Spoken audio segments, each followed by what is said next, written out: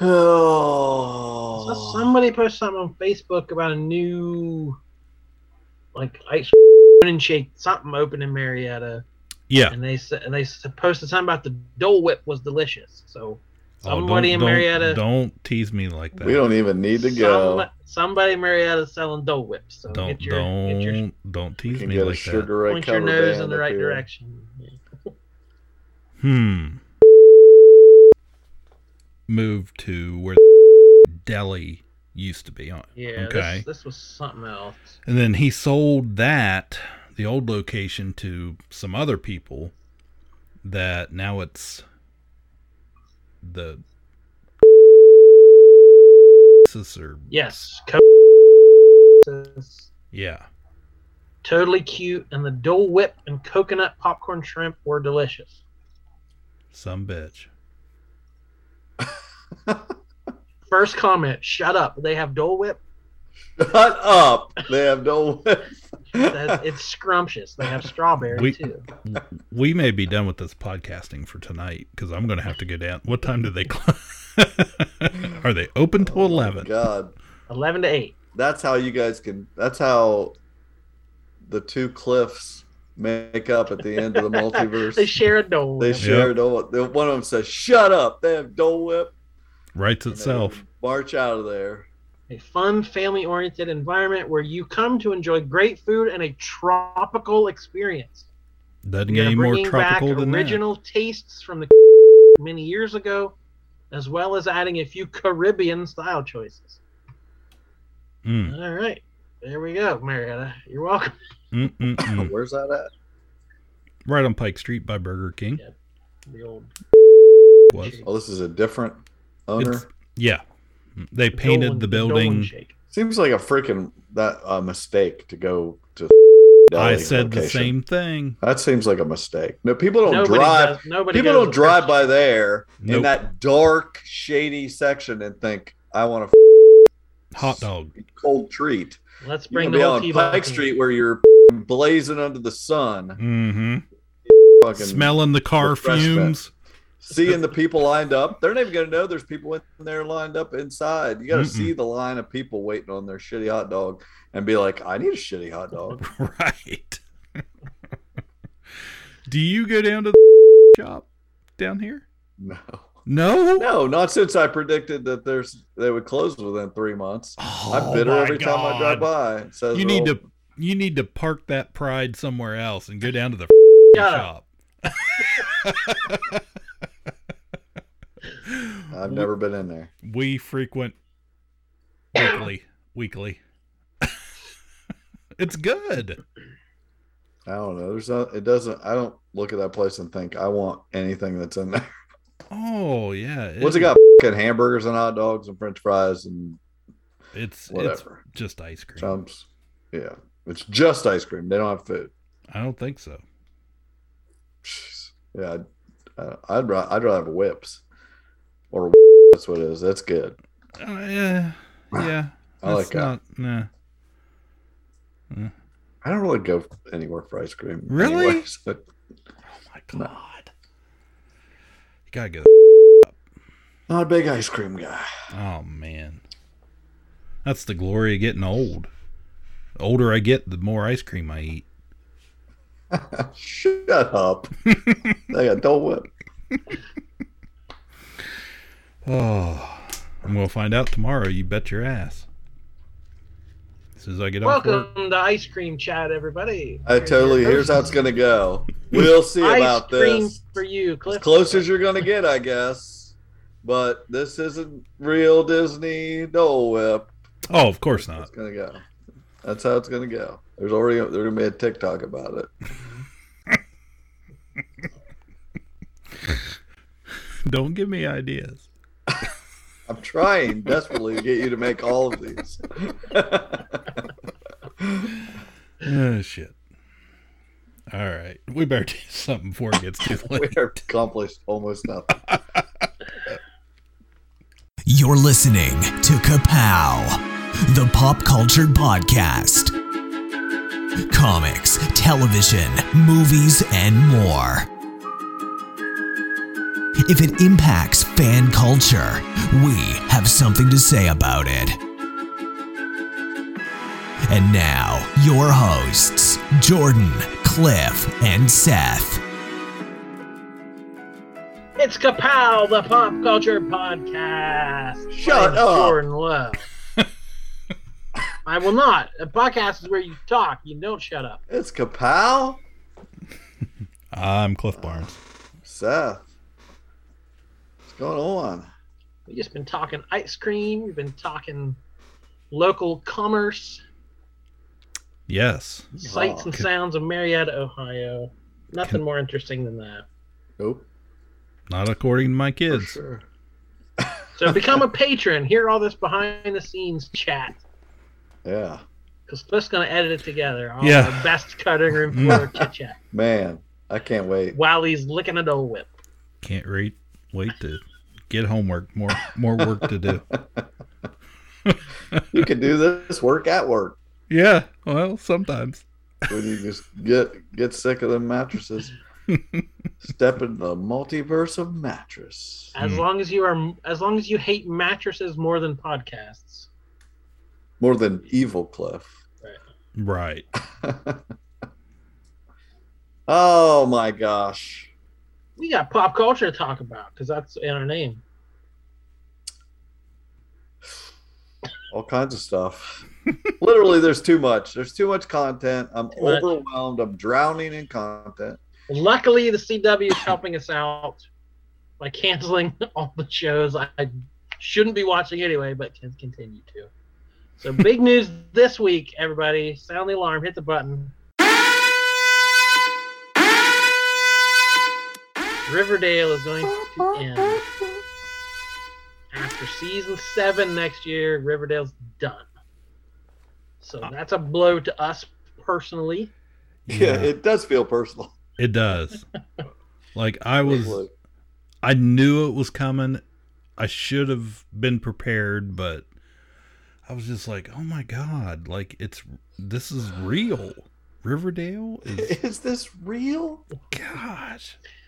So I read up a little bit on what is going on the CW. So this show debuted in 2017. That's how long it's been going, how long we've been Feels like talking about it. longer. Feels like longer.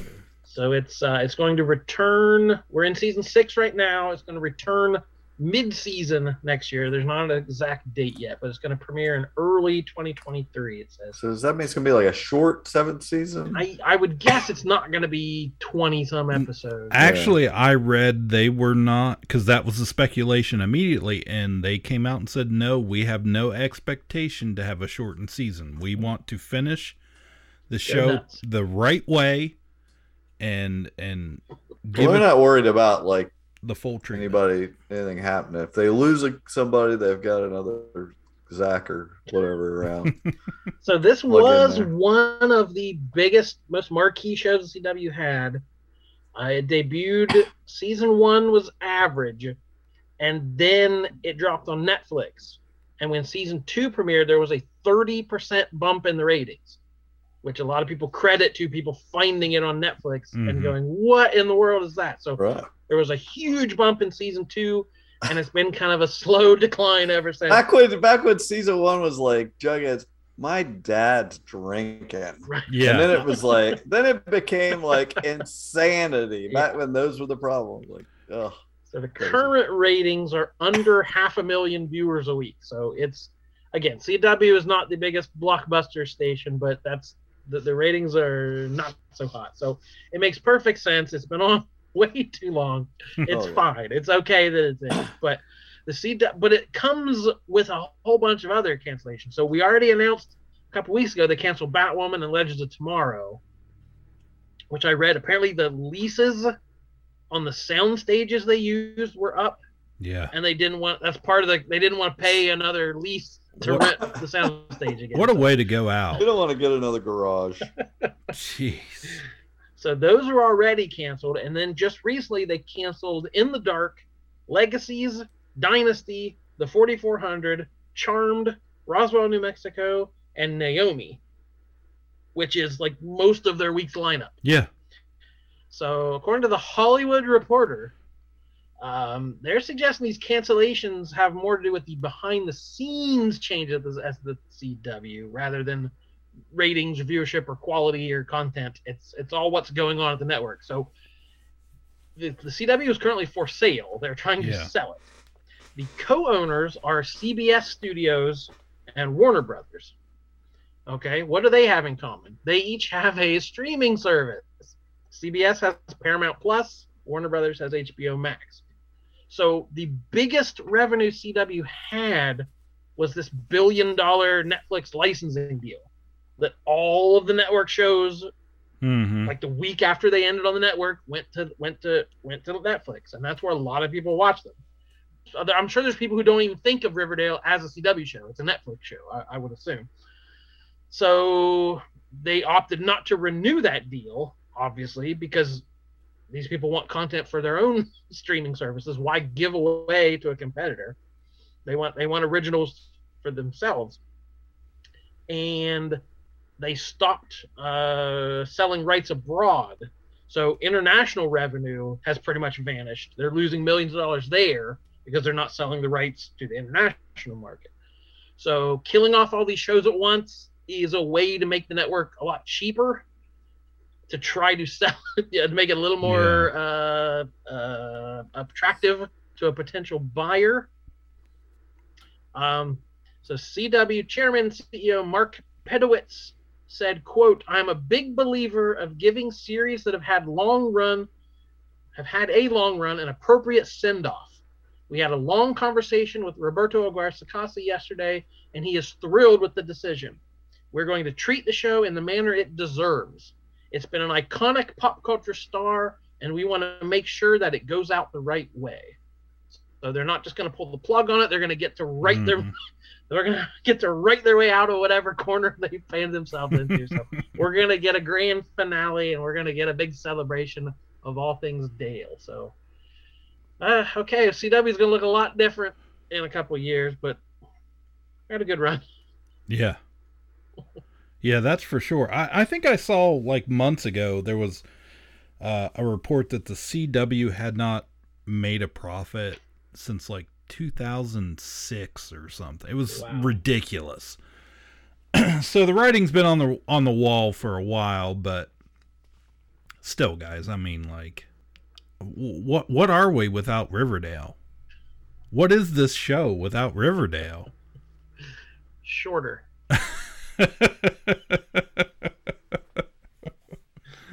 So it'll be sad.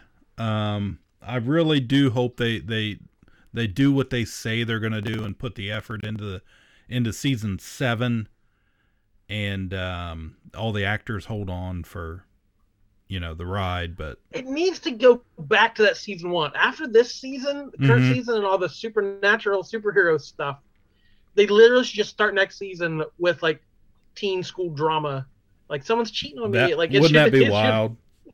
And just go total soap opera. That would be amazing. I don't, because I was thinking about that yesterday as I was watching an episode trying to get caught up. I was like, where are they going to go with it? Like, which direction? I mean, how do you get any crazier than it is? I mean, do you do zombies? We've joked about that for years. I mean, or if there's one thing, I trust the writers of Riverdale to do the right thing and know where to go. Zombie Fred. Oh man. No. That would be amazing. All right, we're going to talk Riverdale in a whole other separate episode, but that was the big news that shook our foundation just a little bit. The only other bit of news I had from the TV side of things, we got confirmation Disney Plus is going to make new Daredevil episodes. That's pretty cool. So the team attached to write and executive produce are Matt Corman and Chris Ord, who are co-creators of Covert Affairs, ran on USA Network for 5 seasons, and I've never heard of. Here, rate this. And they are the executive producers and co-showrunners on the NBC dramas The Enemy Within and The Brave, as well as the CW series Containment. All big hits. I've literally never of heard of any of those shows. That's- And does it hurt that I never finished Daredevil even? Wow. Like, Jordan, did you ever get through that universe? did. I loved Daredevil. Yeah. Daredevil was my favorite of the whole too lot. long. The seasons were too long. You're too wrong. Shut up. Nope. I'm Too with long. you. I enjoyed it. Too much fucking dead air. I liked Luke Cage. I liked Daredevil. I liked the Jessica Jones series. Iron Fist and the Defenders miniseries were kind of letdowns, but the rest of it I really liked. So I'm in for more Daredevil. I'll take one episode. They should make it just one episode. That's called a movie. Yeah. No, that would be too long. 1 hour episode. Be like the 1980s made for television special when they had the Lou Ferrigno Hulk and they had Daredevil, and I think Thor. I was gonna say, yeah, I think Thor was in that too. Stan Lee. So Stan was a juror. Oh yeah, Hey, he's gonna be speaking coming of, that's back. news. Yeah, We got he's coming back.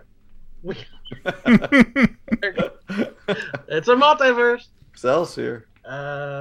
We got the trailer for She-Hulk. Speaking of lifelike effects and painted green skin, yeah, absolutely. that was kind of the immediate thing I heard. Was like, are these effects finished? No, they're not People- finished. It's months people- away, so they're. Yeah. It's just like anytime this exact thing happens over and over. Anything heavy CGI, they show stuff too early and they haven't finished it. It looks terrible, and people are stupid and they just look on a wiki page. They've never actually read a She-Hulk comic or read when she was in anything, and don't realize that this is what she's actually like.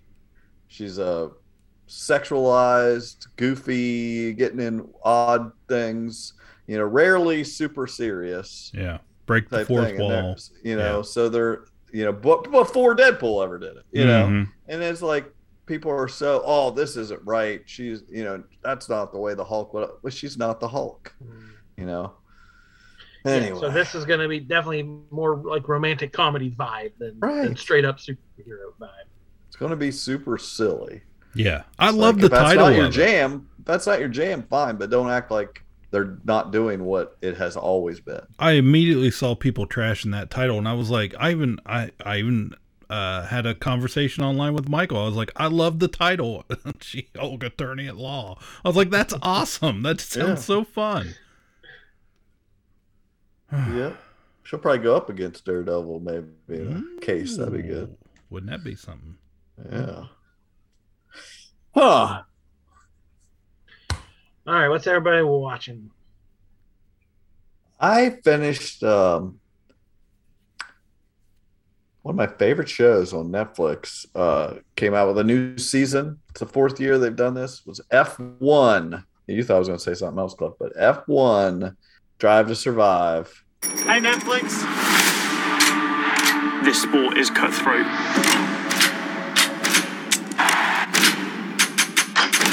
Action.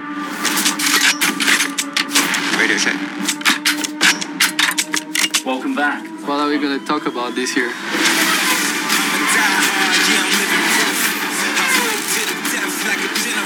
It's not just about what's going on the track. It's everything that happens off the track. It's winner takes all. It's constant warfare. May the best driver win.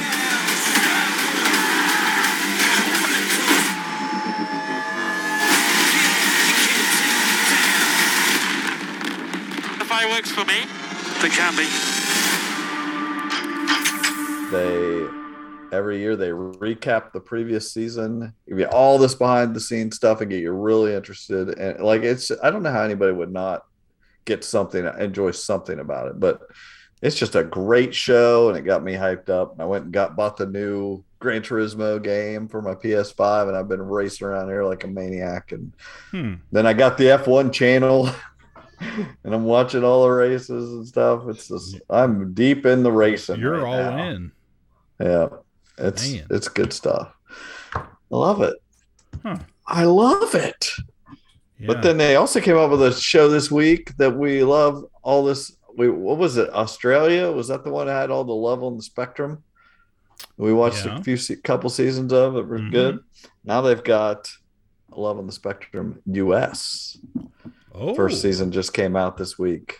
really? I've watched like 3 episodes, and it's the same quality stuff. Watching these people on the autism spectrum Yeah. trying to find love, and they're just like all very cute and lovable and very polite to each other and trying to You make really each other root feel for 'em. okay. You Oh, know, it's so good. It's really- just it is so heartening. I love Mhm. that stuff.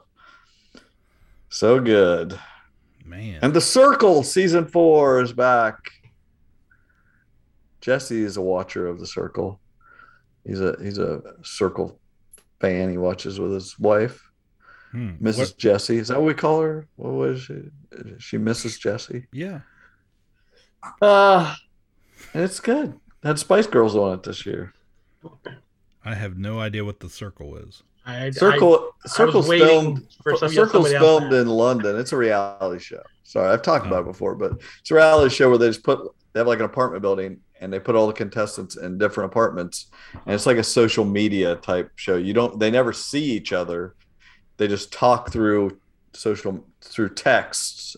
There's just the Circle chat, so they get to have little chats with these people and then a few people over here, and you only get so many that you're allowed to do a day, and they vote people off. Do they all know that they're all celebrities, or No, some people are there. Most people are not celebrities on it. It's regular people, but they go in there and some of them are themselves. They put pictures of themselves up for people to see.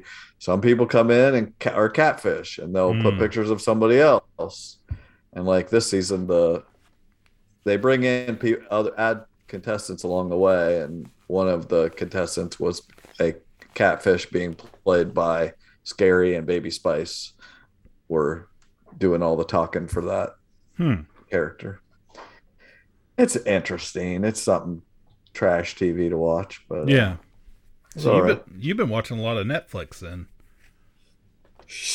Did you finish? I was trying to stick to Netflix as I was talking. Did you finish Ozark on Netflix? I did. Did you? Yes. I finished it because I've invested so much time into it. It's not the greatest thing ever, but I was content with how it wrapped up. I've enjoyed it well enough. I like the characters. I was invested. I wanted to know how it all ended. This fourth and final season, they had that weird thing where they did part 1 was episodes 1 through 7, and then part 2 they waited a couple months and then put out episodes 8 through 14. So that's all technically season 4. It's kind of like an extended thing. They do that just like they did with all seems those to be- other shows, so they don't have to pay them. Yeah, for it just another seems to be season. behind the scenes Mhm. maneuvering rather than narratively important. But Right. yeah, so it ended.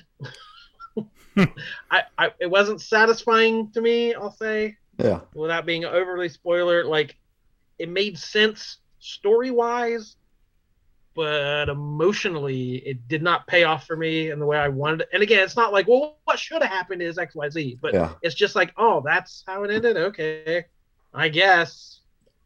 I didn't hate it. It had that idea of someone explicitly says the line, basically, you can't get away with this just because you're rich and powerful. And since when? Like that is the thesis statement of the whole show, is having money, you can get away with stuff. Exactly. So yeah. I'm glad that they explicitly paid that off.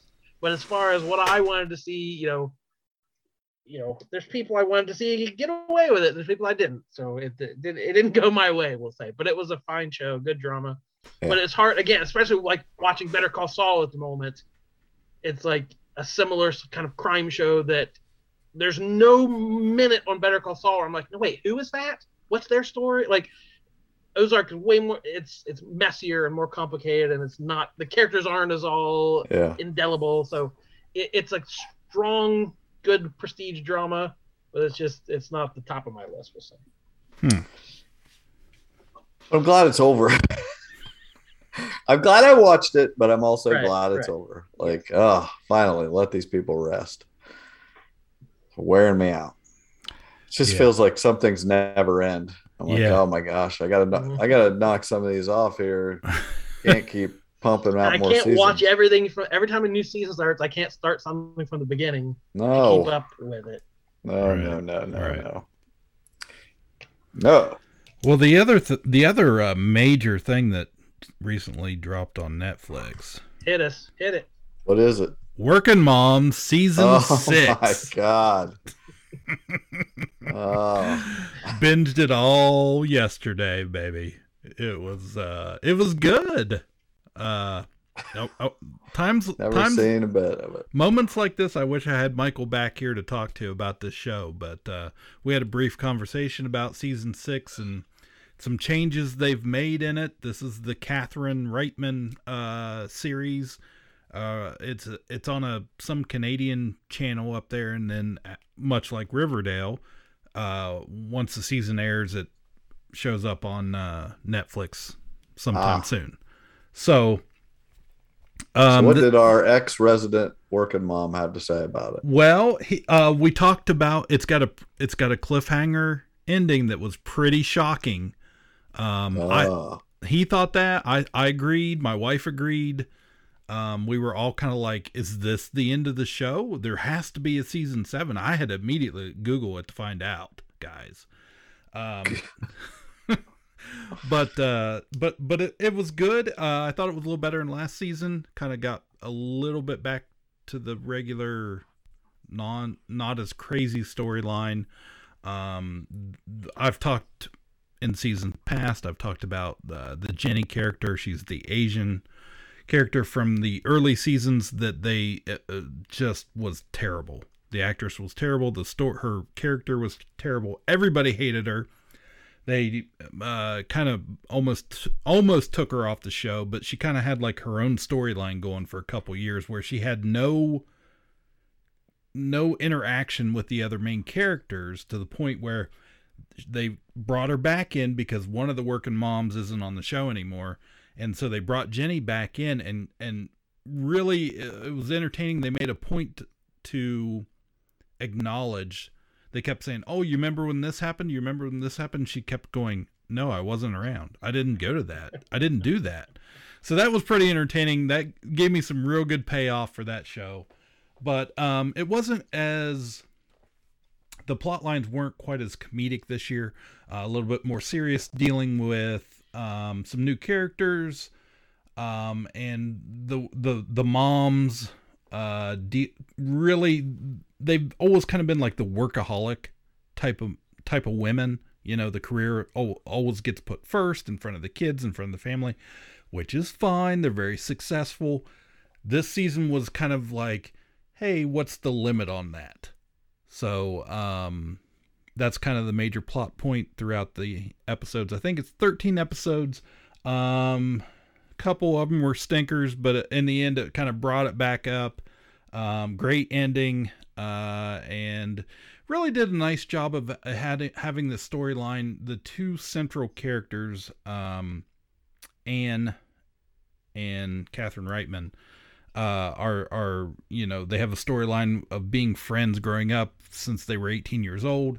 And kind of, it was interesting this year, we finally got to the point where they came to realize that maybe they're holding on to the version of each other, or who they were when they were 18, and they needed some time away. They needed to grow up a little bit and kind of reassess their relationship with each other in order to get to a better place. So, Working Mom season 6, baby.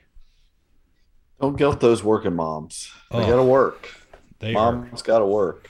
Absolutely. Speaking of Canadian comedies, my biggest surprise of the week was brand new Kids in the Hall. Full Frontal. On Amazon Prime.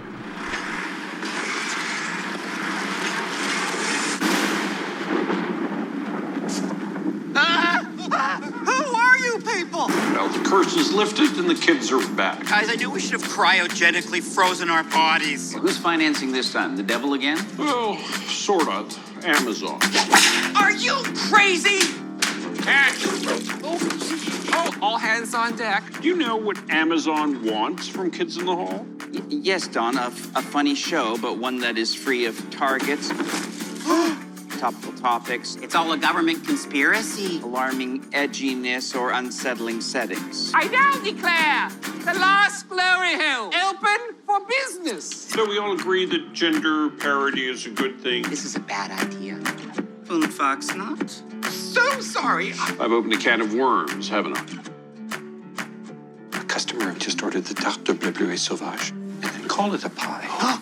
We're going to have to burn the place to the ground. What's the big idea for hit characters? Back off, pigs, or the tower gets cracked. Ow! You will be eradicated.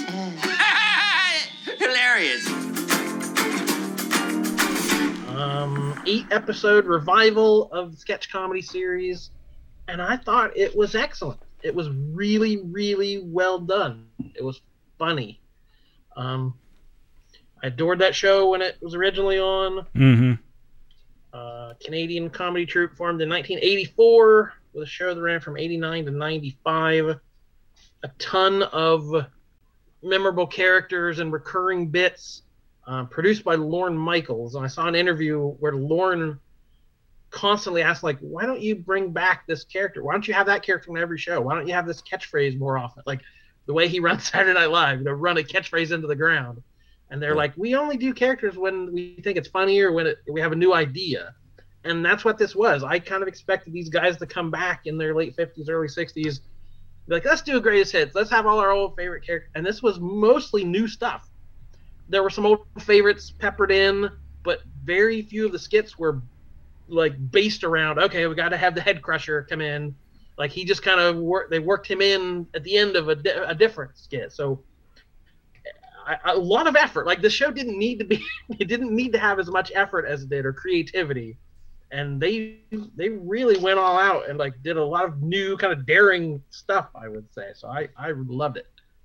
A lot of nude daring stuff. I think that was the first episode. There's some, you know what you're in for. Yeah, I haven't checked this out, but I remember watching The Kids in the Hall in the 90s and discovering it and just thinking this is some crazy comedy. Different than the mainstream, yeah. Yeah, but I always really enjoyed it. In fact, I knew this was coming. I actually didn't realize it was out already, so yeah. I'm going to have to backtrack and find a way to work that in sometime. It's just 8 half-hour episodes, so not a ton, but I very much enjoyed it. And after I watched it, I read a couple interviews and was thinking, because there's a moment one of them like is humming a song. I'm like, wait, I know that song. I had to Google it. It's like, oh, that's that skit. So I was like watching old clips from the show. So I kind of, so I got to thinking, well, when did I watch that? I wouldn't have watched that. I watched it in college in reruns. I know, like every night it was on at 7 p.m. on Comedy Central or whatever it was when I was in college. It was like, did I watch it earlier? So I was kind of backtracking and thinking, when was I watching these shows? And I was looking up sketch comedy, and I accidentally made a top 10. So I'm going to sneak in an inadvertent and unauthorized top 10 sketch comedy shows for Jordan Lowe. Okay. If this is against the rules, cut my mic, but I'm doing it. So you got the veto ready. Correct. So these are I love sketch comedy. I'm a comedy fan, and these are the shows that kind of defined my comedy upbringing, we'll say. So if you want a child to have my exact sense of humor, spend the next 40 years. Right, take a child. We have to freaking take a child and put them through You got to start young. You got to take a child, and for the next 40 years, submit them to all these shows in this order. On a loop. Right. Second thought, don't do that. Because you turned out just... The world doesn't need it. How happy this will make them. All right, so I'm not counting some of the classics that everybody loves, like Laugh-In, Smothers Brothers, your show of shows with Sid Caesar. I'm too young for that stuff. SCTV, I was a little too young for that. Saturday Night Live, I wasn't allowed to watch that for the longest You're not time. even including Saturday Night Live. No, Saturday Night Live. Top 10 sketch comedy shows of all time. Saturday Night Live is like wallpaper. It's just always cut on. him off. Cut him off. Doesn't count. And then like most of the recent stuff, like Tim and Eric, all the modern weird stuff is not my cup of tea. So we're narrowing this down real fast. What is left? All right, so here's the top 10. I'm gonna go this is like chronologically. This is how these shows affect me. One, Carol Burnett Show, 1967. My mom adored the Carol Burnett Show, so it was on a lot at the house. I remember watching it and like. I whistled that at work all the time, the theme song to So Glad We Had This Time Together. So yeah, watching them try to crack each other up and this like your new dress. Saw it in the window and I just had to have it. Classic. Sue Higgins. Anyway, I'll just start quoting Carol Burnett. Great Go on. Monty Python's Flying Circus, 1969. So this was the cult favorite many comedians adore. I probably got around to it in like junior high. My older brother had some VHS tapes. He had dubbed off things. I'd never seen anything like it. It was the smartest, silliest stuff I'd ever seen in my life. Still love it to this day. I'm going to say next was 1990 In Living Color on Fox. Yeah, Fly Girls. So this is probably the first one I watched as they were coming out new, and like this is kind of dangerous. This is kind of dirty. You weren't allowed to watch Saturday Night Live, but you got to watch. I did. Hey, who knows? No, okay. My mom always said it's on that late for a reason. I was not allowed to watch Saturday Night Live like during the classic years because it's on that late for a reason. But Kids in the Hall was on, or In Living Color was on like 8 p.m. So that had to be fine, right? SNL was like a religion to us in junior high. Oh, those were the Sandler and Farley and Mike Myers years for me. Yeah, and all my friends were talking about it the next week at school, and I had no idea. It's like that's not going to be in my top 10 someday. No. So early 90s would have been Kids in the Hall. Just the weird offbeat cousin of Saturday Night Live, probably. 5, I'm saying The State, 1993 on MTV, lasted 4 seasons.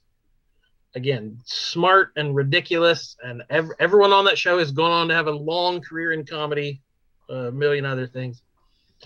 Then Mr. Show in 1995 on HBO, Bob Odenkirk and David Cross. They had a genius way of connecting every skit. So there was a through line. Everything led to the next thing, and every sketch ended in a way that started the next skit. Like just the construction of it was genius. Any Carvey Show anywhere? No, I didn't watch that for the few episodes it was on. So these I'm not saying these are like the ones that influenced me All right, number 7, probably the most underrated thing on this list, Upright Citizens Brigade. Comedy Central, 1998. It lasted 3 seasons. Those were 3 of my 4 years in college. This was on, and this was can't miss the best comedy I can remember. Like, just couldn't wait till the next episode aired. This was Amy Poehler and 3 other dudes who aren't quite as famous, but you would recognize them. So, just again, they had a very connected way. They had a good storytelling sense of. They had a bunch of weird, different skits, and then by the end of the episode, they all piled together in some way that made perfect sense, even though they were all completely separate. But if I don't know that this show is streaming anywhere. It used to be on DVD the first couple of seasons. I don't know how you would even watch this show, but you probably everything's on YouTube. It's amazing. Yeah, because actor Ian Roberts just popped up on Mr. Mayor playing an astronaut. And there was a recurring joke on Upright Citizens Brigade how they hate astronauts. And I just started, that's the hardest I laughed at Mr. Mayor was thinking back to Upright Citizens Brigade. Wow. And I had to go on YouTube and watch the skit where the redneck was yelling at the astronaut because it's amazing. Number 8, say Chappelle Show in 2003, Comedy Central. Again, that's one had everybody talking like you couldn't miss that. Everyone, every episode had a new quote that people were spouting each other. 9 would be another recommendation. It's called That Mitchell and Webb Look, a British show, 2006 on the BBC. These are the guys behind Peep Show. After that scripted show, they went into a sketch comedy show. The most famous bit is probably the one with the Nazis, where he says, "Hans, are we the baddies?" That has become a meme in recent years of the guy in the Nazi uniform with a skull. We're wearing skulls. That's usually the bad guys, right? And then my last one, I said Key and Peele, 2012, Comedy Central. That's probably the last one that I thought was super innovative and captured the culture of the moment. So those are my top 10 sketch comedy influential shows of Jordan Lowe's entire life. Wow. You're welcome. A little it's like ambush here with top 10 lists. Yeah, I know. I feel like hey we're guys, gonna have to come back every episode with a new list. I didn't want to veto, so I had to get in. Yeah, I feel like I can't wait to ambush you guys with a top 10. You can't do it. It felt like a Seth move. I didn't want to do it, but then I thought WWSD, and I thought Seth would definitely do a surprise top 10. Oh yeah. Yep. Definitely going to now. If he hadn't before. Get ready. Wow, I don't even know where to go from there. I'm a little disappointed there was no Fridays on that list, but I mean, come on. It's like someone took advantage of me or something. Well, something Jordan did not watch and has not watched for the past 6 seasons. Oh, no. What I was talking about. We finally got that. We got the wrap up on This Is Us final season. We've talked a lot of shit about it. There's one episode left, right? There's one episode left. There is? I believe so. Yes. Do you not know that I did not know that. I looked yesterday, I think, because I was like, was that the finale? I totally thought it was. Did it have you crying so hard you missed that it wasn't? Oh my God! There's one more episode called that episode was called The Train. Yeah. And next week is the final episode called Us. Oh my God! It just blew your mind. I just blew your mind. I don't know if I can. It's like a bonus. It's like a bonus. I can't sit through another one of these. You're all start drinking water. Chug water. My God! I tell you what, I came home from work on Wednesday, and we finally settled down. I think Carly went to bed, and I was like, okay, I'm gonna watch it. And my wife Alicia come over and she goes, "You're not gonna watch this right now, are you?" And I was like, "Yeah." She goes, "You're like, yeah, I need a good cry." She said, "I am not emotionally prepared to watch this." I'm pretty sure. There's one more episode. Oh my God! I mean, right there it says it. Seriously, before I pushed play, I walked over to the other side of the couch, grabbed the box of tissues, brought them. They can't just end with that with her. There has to be a one where they kind of decompress from that and see what goes from here. So wow. So yes. So we've had the last 3 episodes, right? Okay. Right. Yeah. I didn't know. We did not like the first half of this season. I did not like the first half. It was terrible. It was awful. We it was just a big sad, big mad fest of people acting out of character and was annoying. Right. Now we're getting to the weeping stuff. It has taken a turn with these last episodes in the right direction.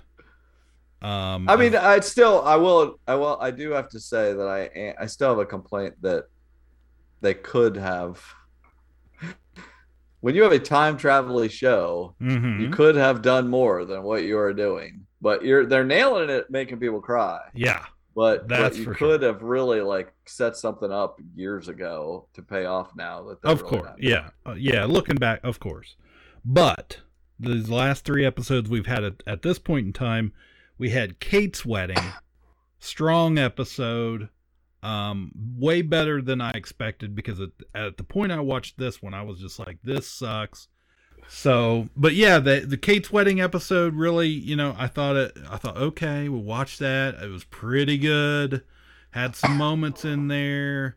I felt better about her getting married to this other guy and the kind of bringing the closure. Because when we first saw that there was a wedding happening, I don't even know if that guy was on the show yet. Ooh, maybe just barely. Like we didn't know whose wedding that was for a long time. Right. That was pretty cool. Right. So, and they did Toby some justice, I thought, because they really spent a lot of effort into making him into this bad guy, I felt like, personally, and really kind of drug him through the mud. But they redeemed themselves, the writers did a little bit with that, and giving us some closure on their relationship, and just generally making us, you know, like, oh, okay, everything's going to be all right. There's going to be somewhat of a happy ending there. They're not going to hate each other, that type of thing, right? I saw somebody, I was looking at something yesterday, and I saw somebody's last name was Randol, and all I could think.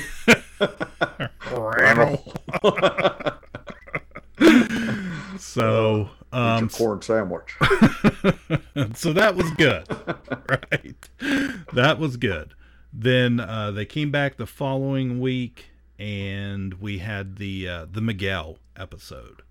So Miguel's been, you know, he's been a major character. He's been in all these scenes, but you know, to this point, how well do we really know Miguel?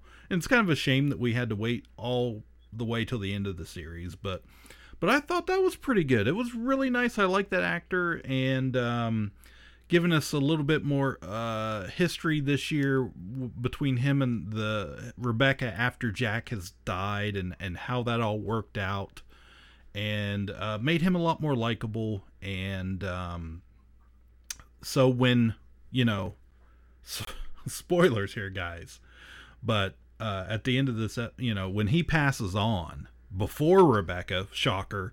But then, you know, it really did. It was like, oh my gosh, like, why I shouldn't, you know, I didn't expect to feel this way about this character.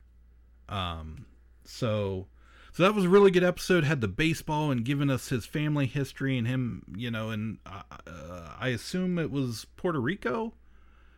I'm not exactly, I don't exactly remember, but him as a little kid. The baseball, I was like, oh, this is going to make me cry. Yeah. Some baseball. Yeah. Playing baseball. Watching Roberto Clemente and really hit you in the nostalgia there.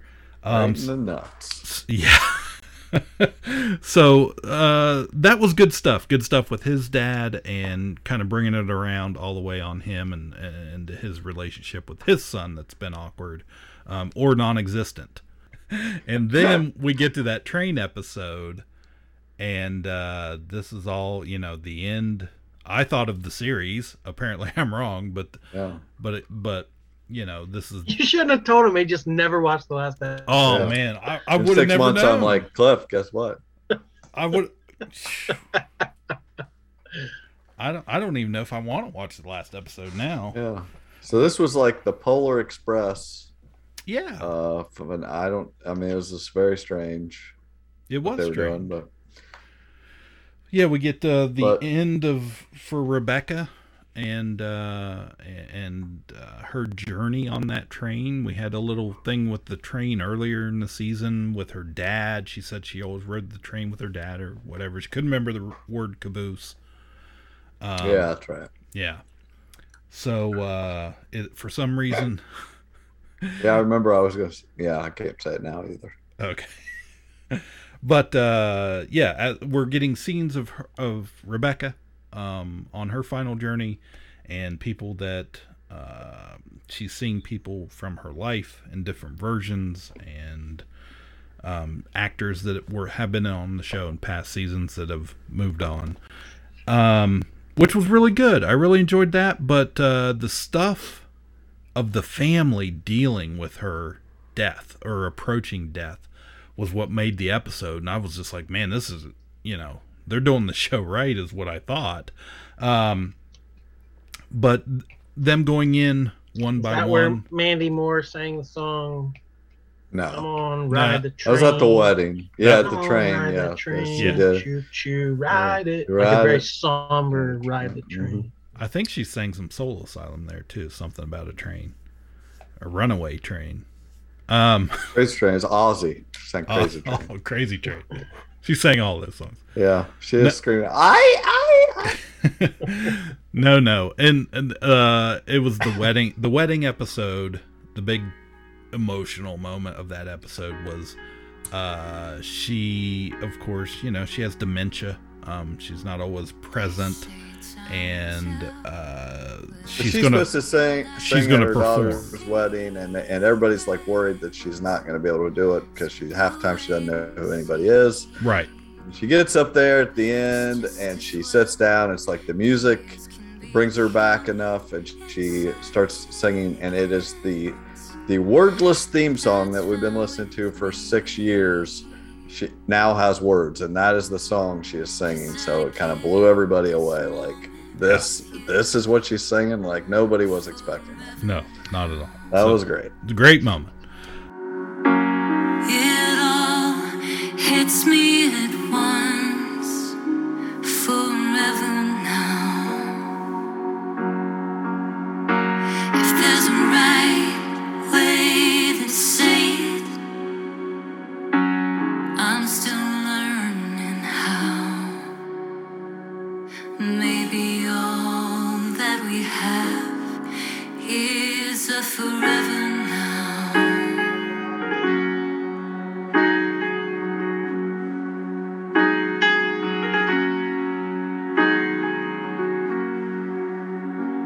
Been looking for words for feelings that shouldn't get spoken. It's something I do. I'm starting to learn some silences shouldn't be broken. Just listen to. I get this moment with you forever now. It all hits me at once, forever now. But as they at the as she's passing away, each character coming in and kind of saying what they need, saying their goodbye. There's great. The first one I think was Beth in the room. Is a great moment. One of the best moments. That was the best one. Yeah, like they started absolutely. with the best one. I was kind of annoyed. You know what really sucks is like this. I don't know if you guys have ever had this situation. I've literally done this where I have stood in the room when my mom died, and it was just like this. Yeah, like it was very kind of rough to watch that, but it was like, this is exactly, they tell you, these hospice workers can tell when the person is going to die. They don't, there's a lot of people, like conspiracy theories that your hospice worker is giving something to them, and, people worry that they're like, are you doing something to like cause them to die now? How do you know, they're not. Lord. They're not. No. They know when, how this works. They know what to watch for. Yeah. And it's just like they knew, and you go in there and try to reassure them as they die. Right. It's like it was definitely what they were showing on the show. Yeah, my I have an aunt. She's retired now, but she worked in a nursing home for 35 years, something like that. Retired a few years ago. But I didn't realize that. I'd never really been through that until my grandparents. And like, she's like, she was there the whole time and had been through it so countless times before. And she's, kind of guiding me through this and telling me what's happening and all that stuff, what to expect. And I was just like, oh my gosh, like, I have a new respect for you for almost your expertise in this almost. But it was crazy. It's a crazy experience, but yeah, we definitely felt this episode, because in our heads, it was the last one apparently. So, so anyways, all of that happened. I encourage anyone, if you have not watched this series, go back and start it. Take the time, because I really felt you know, we probably started watching it for the wrong reasons on the gimmicky time travel-y stuff, but it was really written pretty well through the whole thing. There weren't too many slow episodes or stinkers in there up until, you know, this season. But I was happy with the comeback and how it's ended. So well, then you just stop there. Yeah, I think I'm done. There's no need. I'll pick another channel here. Okay. I'm the only one with this channel. I have Paramount Plus, so I haven't watched all that stuff. This channel is like, I don't foresee it lasting. Like, somebody's gonna buy it out, or somebody's gonna do something, but they're trying like heck and pumping content into here. Well, the reason I have it at all is because it's my only way really of watching Survivor and Big Brother. And along with that, I get all the live feeds and stuff for Big Brother when that happens. So that's good. But the things that I've been watching the last little bit were, they had put that Jackass Forever movie on there. So I watched that. Okay. It was good. That Lost City movie with Channing Tatum and Sandra Bullock or whatever, and Brad Pitt. I haven't watched it, but it just popped up on there. They've got all that MTV challenge stuff is now on there, the All Stars thing, and they're redoing those Real World seasons. They've got all these reunions. They had that reunion you and I watched of New York, the first season. Then they just do a season, or like 7 or 8 episodes with those people basically living where they lived before, or close to it. And they did the second season of Real World, and now currently they're doing New Orleans. Yeah, I saw the commercial for it. It's pretty crazy, but it's good. It's good to see how these people are, and some of them are still very bigoted. You know, and things like learning, or they get to look back. Some of them look back and there's like, I can't believe I acted like that to you, or like, you know, it's really interesting. Because like I have a very, like, I know I watched season 1 a million times. And then, of course, I remember quite a bit from LA. And I remember San Francisco. And beyond that, I wish they would do 3 so bad. Yeah. Get some Puck, Judd Winnick, get them all in there. Right. Fight it out. But yeah, a lot of those I watched. I know I watched them, but I'm like, I don't really remember a whole lot about it, or I don't remember. Well, they show a lot of clips as you're watching these. They show a lot of clips of like how they acted, and then like they kind of are having to deal with that now. This season's good. The other thing I tried, I am not a Star Trek person. I'm so glad you watched it. I did too. How did you watch it? The first episode. I just watched 1 episode, but the first episode was available on YouTube for free. Yeah, I am not a Star Trek fan, but I was hearing so much talk about Strange New Worlds. It just came out, and I'm like, well, I've already paid for this. Like, I might as well check it out. Because they had Discovery. I've never watched any of that, and it's got okay reviews. They had Picard, and it's got not very good reviews. But the Strange New Worlds is getting great reviews. They got Anson Mount as Christopher Pike, and this is a prequel, just like Discovery was, I guess. Yeah. So he was on a season of Discovery. Okay. And I haven't watched all. I've watched a couple episodes is all. Right. But I remember talking to Michael about that show a little bit, and he was on because it had some time travel type stuff in it, and some multiverse stuff in it, and so this is coming off of that. Okay. Yeah, so this is supposed to be 5 years or so before Kirk's mission, and it's just like very positive got a young Uhura, a young Spock, and then a bunch of whoever. So there's some guy with the last name Kirk. Who's Samuel Kirk? I think that's I'm thinking that's his dad. It can't be his dad. It's 5 years, and this guy's basically the same age as what Kirk would be.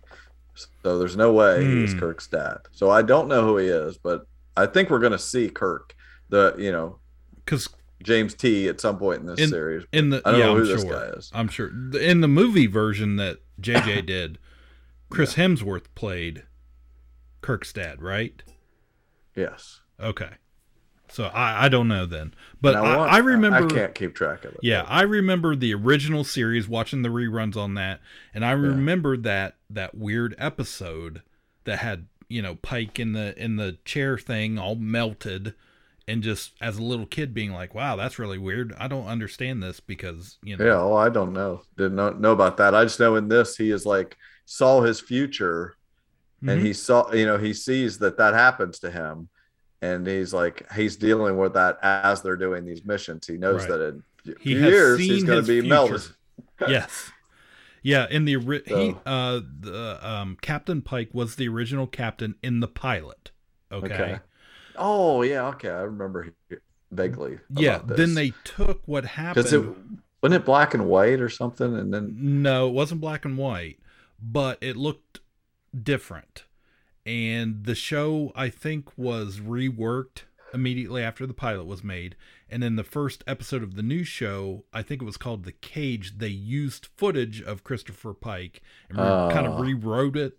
A new story for that. Yeah. Kirk and Spock and the trial or something or other that I have, somewhat hazy memories of. So. Right. Anyway, so what do you think of it? Pretty show. Great. It's pretty. Great, vibrant. I like colors. this Spock. I like the Spock. I like his voice. I like him better than Zachary Quinto. Yeah, he sounds like Leonard Nimoy more in the way he talks. His look is a little but I'm okay with it. So the Uhura's good. She's like the focus of the second episode.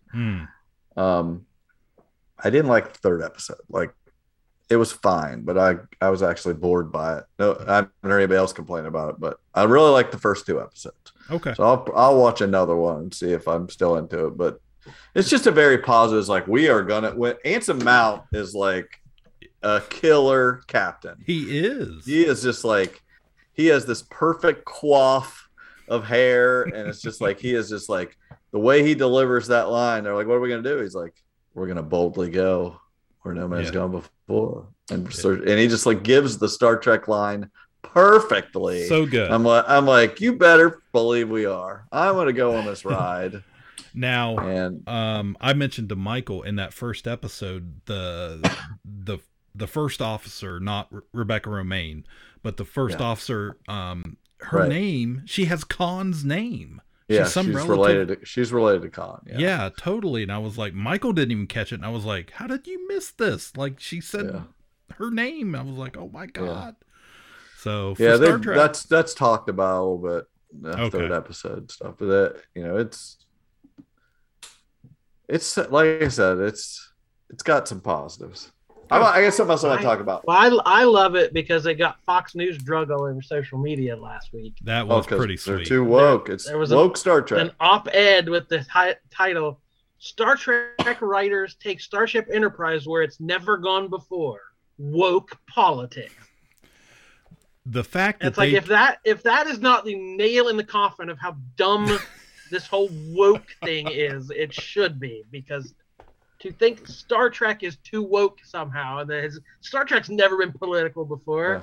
Yeah. It's never had progressive values. What are you talking about? They used footage of January 6th in the first episode. I was like, this is the biggest troll ever. If that's not woke politics, Jordan, I don't know what's that. Anyway, it was an interesting moment how they used that. I was just like, wow, they went there. They went there, and they it is the most unapologetically progressive liberal show ever created. Right? for decades, for 60 years.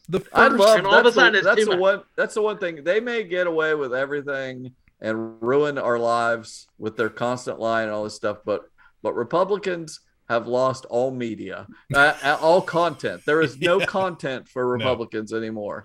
They have to just watch Duck Dynasty, and I freaking love it. And pillow commercials. Yeah, it's like you guys don't get to have anything. There's nothing they can love anymore. No, and I just think that's great because they realize that all this stuff. Sad existence. Yeah, exactly. But meanwhile, I get all the content, and I can't even keep up with it. We can't get it in. There's not enough hours in a day. But we're talking about a show that had the first interracial kiss on television. Right. Yeah, come on. Right. Good Lord. So if that ain't woke, I don't know what it is. So while we're on the CBS channel thing, I got a question for you.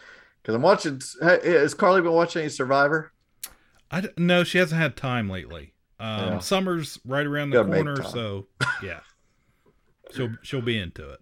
Well, anyway, they kind of rebooted themselves with season 41 and 42. They 41 and 40. Oh my god, that's crazy. There's 2 every year. They tried a slightly different format and basically shortened the season.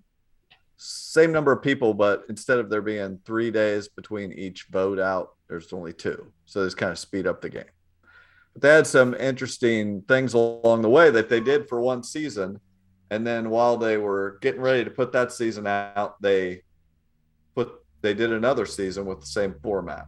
And these people haven't seen the first one. So there's no spoilers for them basically on what was going to happen to them either. Yeah. So they basically did the same thing these 2 seasons in a row. And they're both really good seasons. Like I'm firmly enjoying them.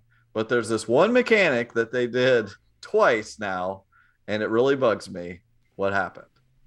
But they did a let's make a deal scenario, and to a player that, they kind of gambled on something and lost. So now it came down to here's 3 boxes. Pick one. One of them you open, you get to stay in the game. The other 2, you're out, right? And both times, no deal, Howie. Blow out their candles. Right. No, both times the person did not do it. You'll love this, Jordan. You will love this because you will think that you will love that I'm frustrated by the math, and you'll be like, see, it doesn't matter. The math doesn't matter, but they mathematically did it wrong and still stayed in the game both times. And I'm trying to explain to people why they're wrong. Even if they stayed and won, got it right, they're wrong. Are you familiar with the Monty Hall problem, the let's make a deal scenario?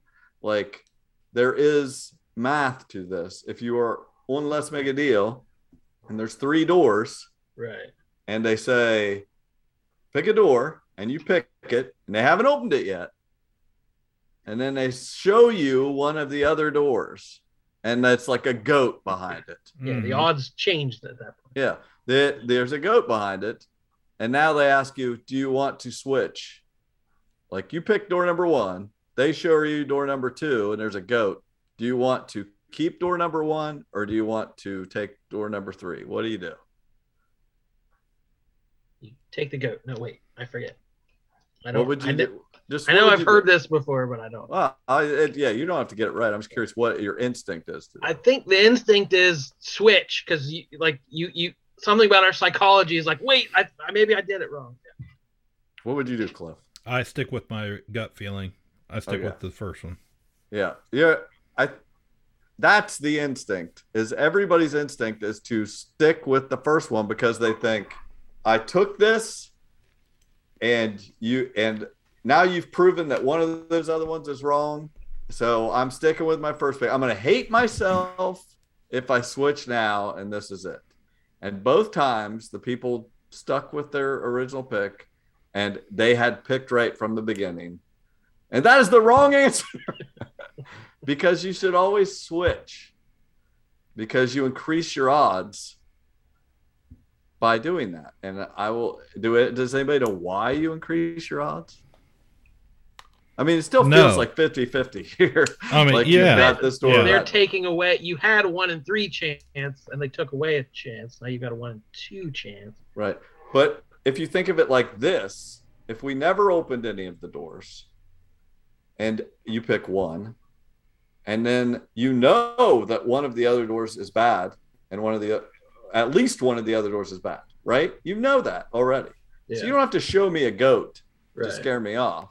Right. If at the beginning I said, okay, do you want to keep door number 1 or do you want doors number 2 and 3?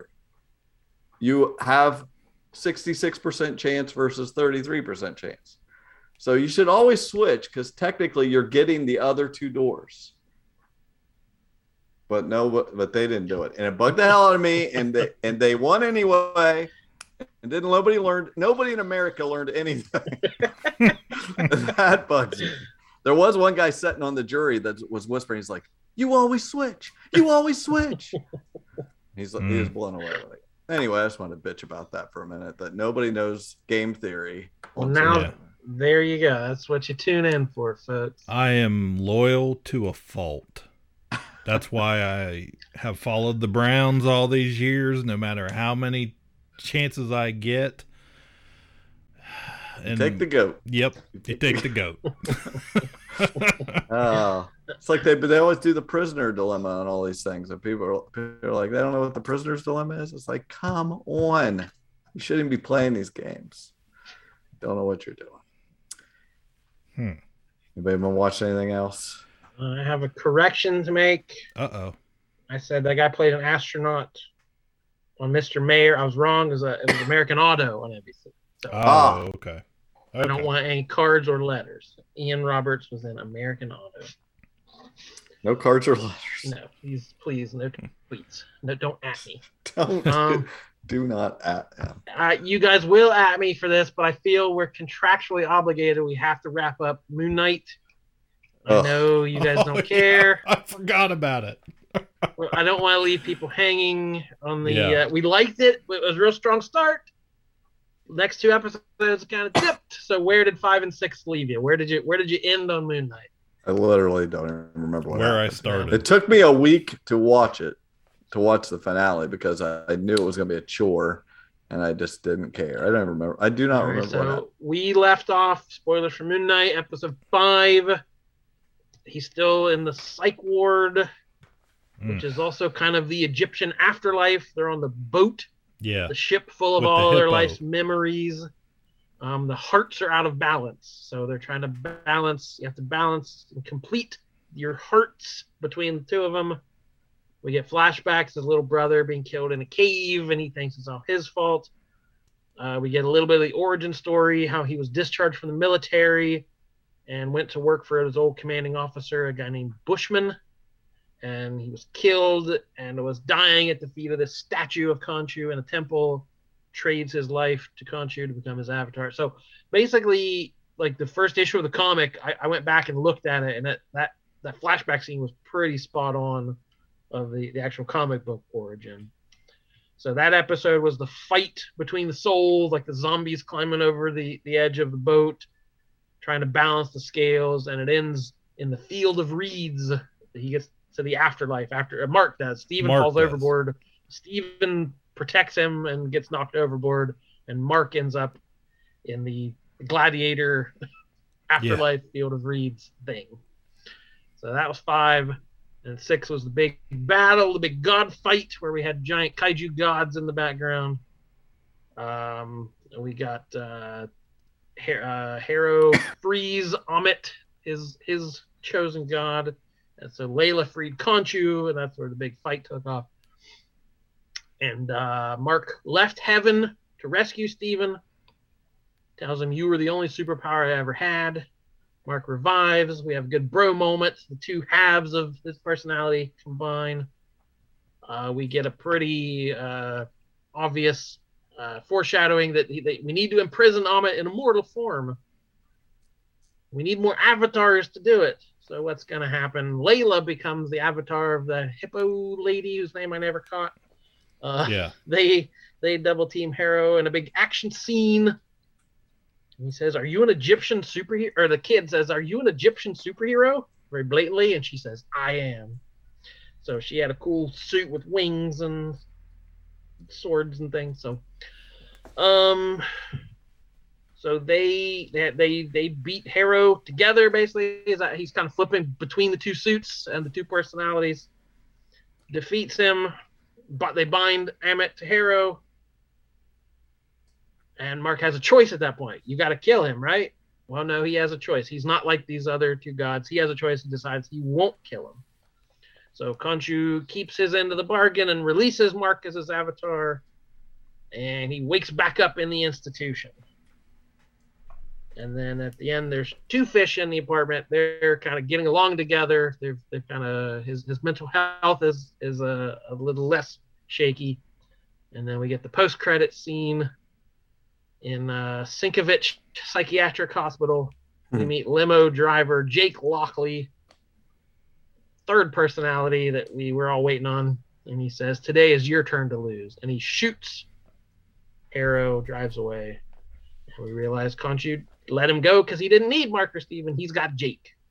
So we leave at a point where there's obviously more story to tell, whether that's going to be in the second season or he's going to show up in the movie or what's going to happen. We don't know at this point, but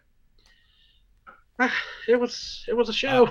I think it was a Marvel show. I really think the only thing anybody's going to remember of this show is that Flash moment. You know, when he blacks out and wakes up. Yes, when Moon Knight runs into the greatest Speed moment Force. in movie history. Yes. And then that's how he wins the Oscar. I really do. I think that's the only thing is just that song. I think there was an Oscar on that shelf full of avatars. Yeah, I think there was an Oscar. Could have been. I've seen some speculation of connection from this series to Black Panther, and apparently their god, the Panther god or whatever, is featured on this show for a second when they're showing a bunch of the gods or whatever. So that may play into Wakanda Forever, which is coming. Other than that, yeah. I enjoyed it more, you telling it. And so I like your Walking Dead and Moon Knight stories. Yeah, I think the actors, again, were great. Oscar Isaac killed it. I don't know that he was given... Again, it's a Marvel curse. You got to get the origin out of the way. Mm-hmm. So you got to do the origin, and you got to be interesting. You got to do something new we haven't seen before. And this just didn't seem like that. It seemed like they kind of halfway did all that stuff. They halfway told his origin. It was halfway an interesting story. It was a different setting, London and Egypt. It was outside New York. That was something different. We tried. Yeah. The split personalities was interesting, but it just didn't all hold together. It just sort of. Right. I'm not a biggest fan of the supernatural stuff and the gods and the mystical powers. Like to me, Moon Knight. When I think of Moon Knight, I think of like a vigilante, like Batman prowling the rooftops at night. I don't think of magic and mysticism, but I know that's his origin. But it's not what interests me about the character. Yeah. They can't all be Iron Man. I'll piggyback real quick. I know this is a long episode, but I'll piggyback on your Disney Plus, and I know we've been talking TV, but I feel like this is the appropriate time. Just today, Disney Plus premiered the new Chip 'n Dale Rescue Rangers movie. Real Hollywood story. Chip 'n Dale Rescue Rangers, the show that defined a generation and turned two unknown chipmunks into international superstars. But his success took Chip 'n Dale to new heights. To many more seasons of the Rescue Rangers. We were living the dream, dancing the Roger Rabbit with Roger Rabbit. No one ever imagined it could all come crashing down. Torn by vanity. You look different. Hey, it's no secret I had the CGI surgery done. Consumed by temptation. My love of cheese got the best of me. I just love it so much. More, please. More, please. Is it possible that two living legends are destined to reunite? I'm thinking reboot. Nobody wants a reboot. The Rescue Rangers! You need a disguise or something. Grab the first thing you can. What? And I know Jordan and I watched it. I watched it. Did you watch it too? Okay, great. We all three watched it. I really, Jordan, thank you for saying something today, or I probably would not have watched it. Well, I saw a lot of people talking about it. Was the thing all week? Nobody would shut up about it. Going, the reviewers were like, that saw it earlier were all like, it's freaking great. So, yeah, there was a lot of buzz about it, and I kept seeing things about, Sonic's gonna make a cameo. You can't wait till this hilarious scene, and so I knew people have been talking about it, so I was curious. And I grew up on that Disney afternoon stuff. Yeah. I have a soft spot. I can't tell you the last time I watched an episode. I don't know. I can't, what's your favorite episode? I couldn't tell you. I have no idea. But I remember loving all that stuff. TaleSpin, Rescue Rangers, Gummy Bears, all those shows. So, they need to do a Gummy Bears. Yeah. They do. That was when Disney Plus premiered. Alicia and I, those were two of the first shows we watched a few episodes of. One was Gummy Bears, the second one was Rescue Rangers, and I don't think we've watched any since then, really. But it was enough. It was fresh enough for me. I super enjoyed this movie. The only complaint, and it's not a complaint, but the only thing that threw me off were just their voices.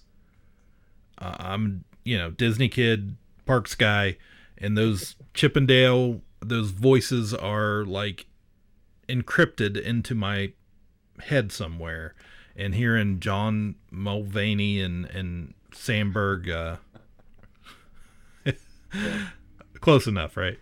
But hearing those two guys come out of Chippendale was a little, I was like, okay, but it worked for me. So the endless cameos and reminded me a lot of that first time I watched Roger Rabbit as a kid, and just seeing all these different characters on the screen. I was just like, this is so cool. So yeah, I thought all that was great. In fact, it kind of bugged me that the way it started out, and just seeing all these cartoon characters in the real world, I was annoyed that when it was done that if they just punched this up a little more, it should have been in theaters. It bugs me that I'm glad I get it for free. I don't have to go to the theater, but this should have been in theaters. This was could have been a fun for the whole family show to go see. Yeah, people would have went to this, I think. I agree. But yeah, definitely a ton of references. A lot of the blink and you'll miss it. Little wait, is that? What was that? And not all Disney. Like they worked out. I know Akiva Schaffer, the director, basically said, "I know it's kind of gauche to thank your lawyers, but he's like, I really got to thank the lawyers who made all this work, because we got away with a lot of stuff that involved cooperation with other companies and other properties." Right. That's for sure. And like I said, it reminded me a lot of watching Roger Rabbit back in the day.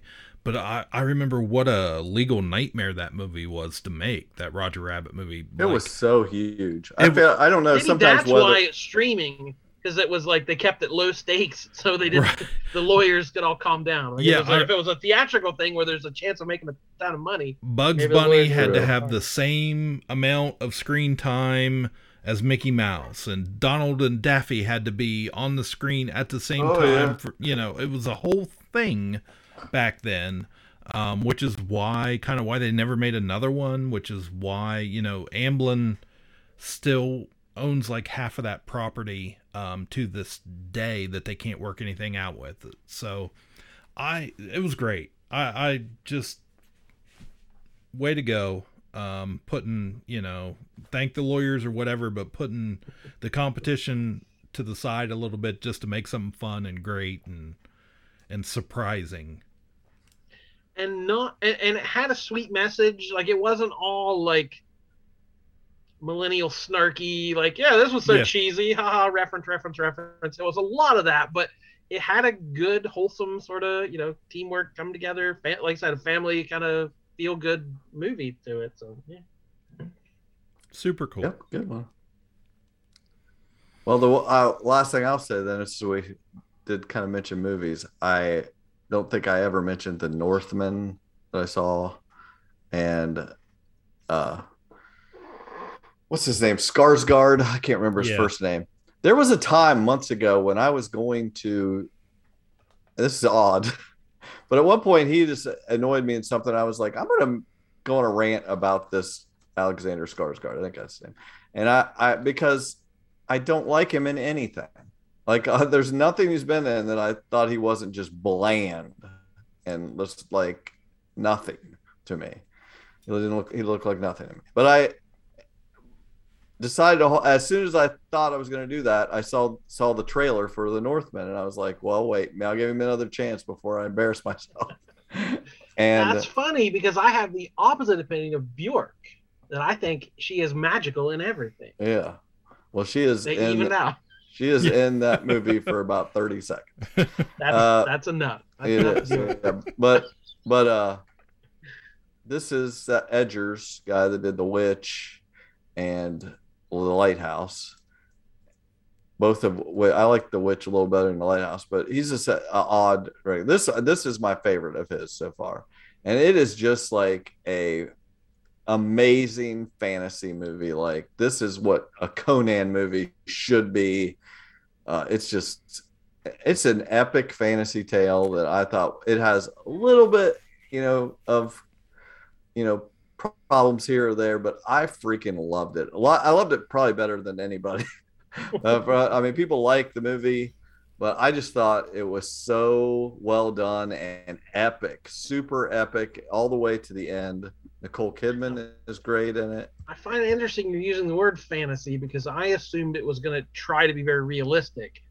It was going to try to be like, this is what Vikings were really like, but you're saying there are fantasy elements to it. I saw a review that just what you said. They were like, this is very comparable to Conan, or this is Conan without a happy ending. Yeah, it's more like, because it is this Viking Norse type thing where they have these fantastic beliefs in gods and such. So there might be like there are fantasy elements that you don't know whether he's just envisioning that or whether it's really happening type thing. And so the actual like climax and everything is too insane. Yes, it is. It could possibly happen. There's nothing, unreal about it, but it's just, it would never happen. It's just like, it's so beautiful. The final battle is amazing. There's like, I call it in the middle, it's the greatest game of Quidditch ever played in this Viking village. And it's just, I would love to talk about it with somebody who's seen it. Like, so whenever you see it, there's some things I like to talk about because just like little elements of things. Yeah. A lot. Ethan Hawke plays like the king, and there's a guy, Fjolnir, you've seen the trailer. It's I want to avenge father, kill Fjolnir, save mother. That's all through the trailer. So, but it, as much as you think that is the cookie cutter, what is happening, it is much more to it than that. There is much more of another side to the story. As you're watching it, you're like, is this really as he's seeing it, or is there something else to it? And I just thought it was great. I thought it was a phenomenal. If you like fantasy, this is like could be a story told in the world of Skyrim type thing. Like just very just brought to screen in such a beautiful way. I don't know if it could possibly make back the money that they had to put into it. So just a phenomenal epic climax, and I just thought it was great. If it's not in my top 5 at the end of the year, I will be surprised. Well, I got out to see one of the ones in your top 100. Oh yeah, Everything Everywhere All at Once, which I think I didn't dig it. Have I put this in my top 100? Didn't you say like? I said might be there. I'll see how it is at the end. I think the night you saw it, you were. Yeah. It's possible. It's possible. You were like. I think I was saying there's got to be something in there I can knock out and put that in there. Have we? I don't even remember if you talked about this on the show. Have you mentioned that? I think this much about what you said. Okay. Yeah, I was had to take a road trip somewhere, drive through Athens. Just happened to drive through Athens on a Monday afternoon and thought, I'm gonna stop here and watch this movie, and I'm glad I did. This is the Multiverse of Madness. Michelle Yeoh in a terrific performance. Ki-Hai Kwan, who played Short Round, and Data in the Goonies, is back, and I wish he had never left. Yeah. It was delightful. James Hong, National Treasure. Jamie Lee Curtis. All of good them stuff. were great. Just very, very good. Very, very weird. There weren't a whole lot of people in the theater. There were an older couple who came in right after me and sat in front of me, and I thought, I don't know if they're going to dig this. They stuck it out. A younger couple left halfway through. Wow. During a certain fight scene involving props. That was too much for them, so they left. I'm like, I was like, how do you not want to know where this is going? Yeah. Like, yeah, it was weird. It was very, very weird. I could see people, these are the directors of Swiss Army Man. I could see you not being on the right wavelength for it.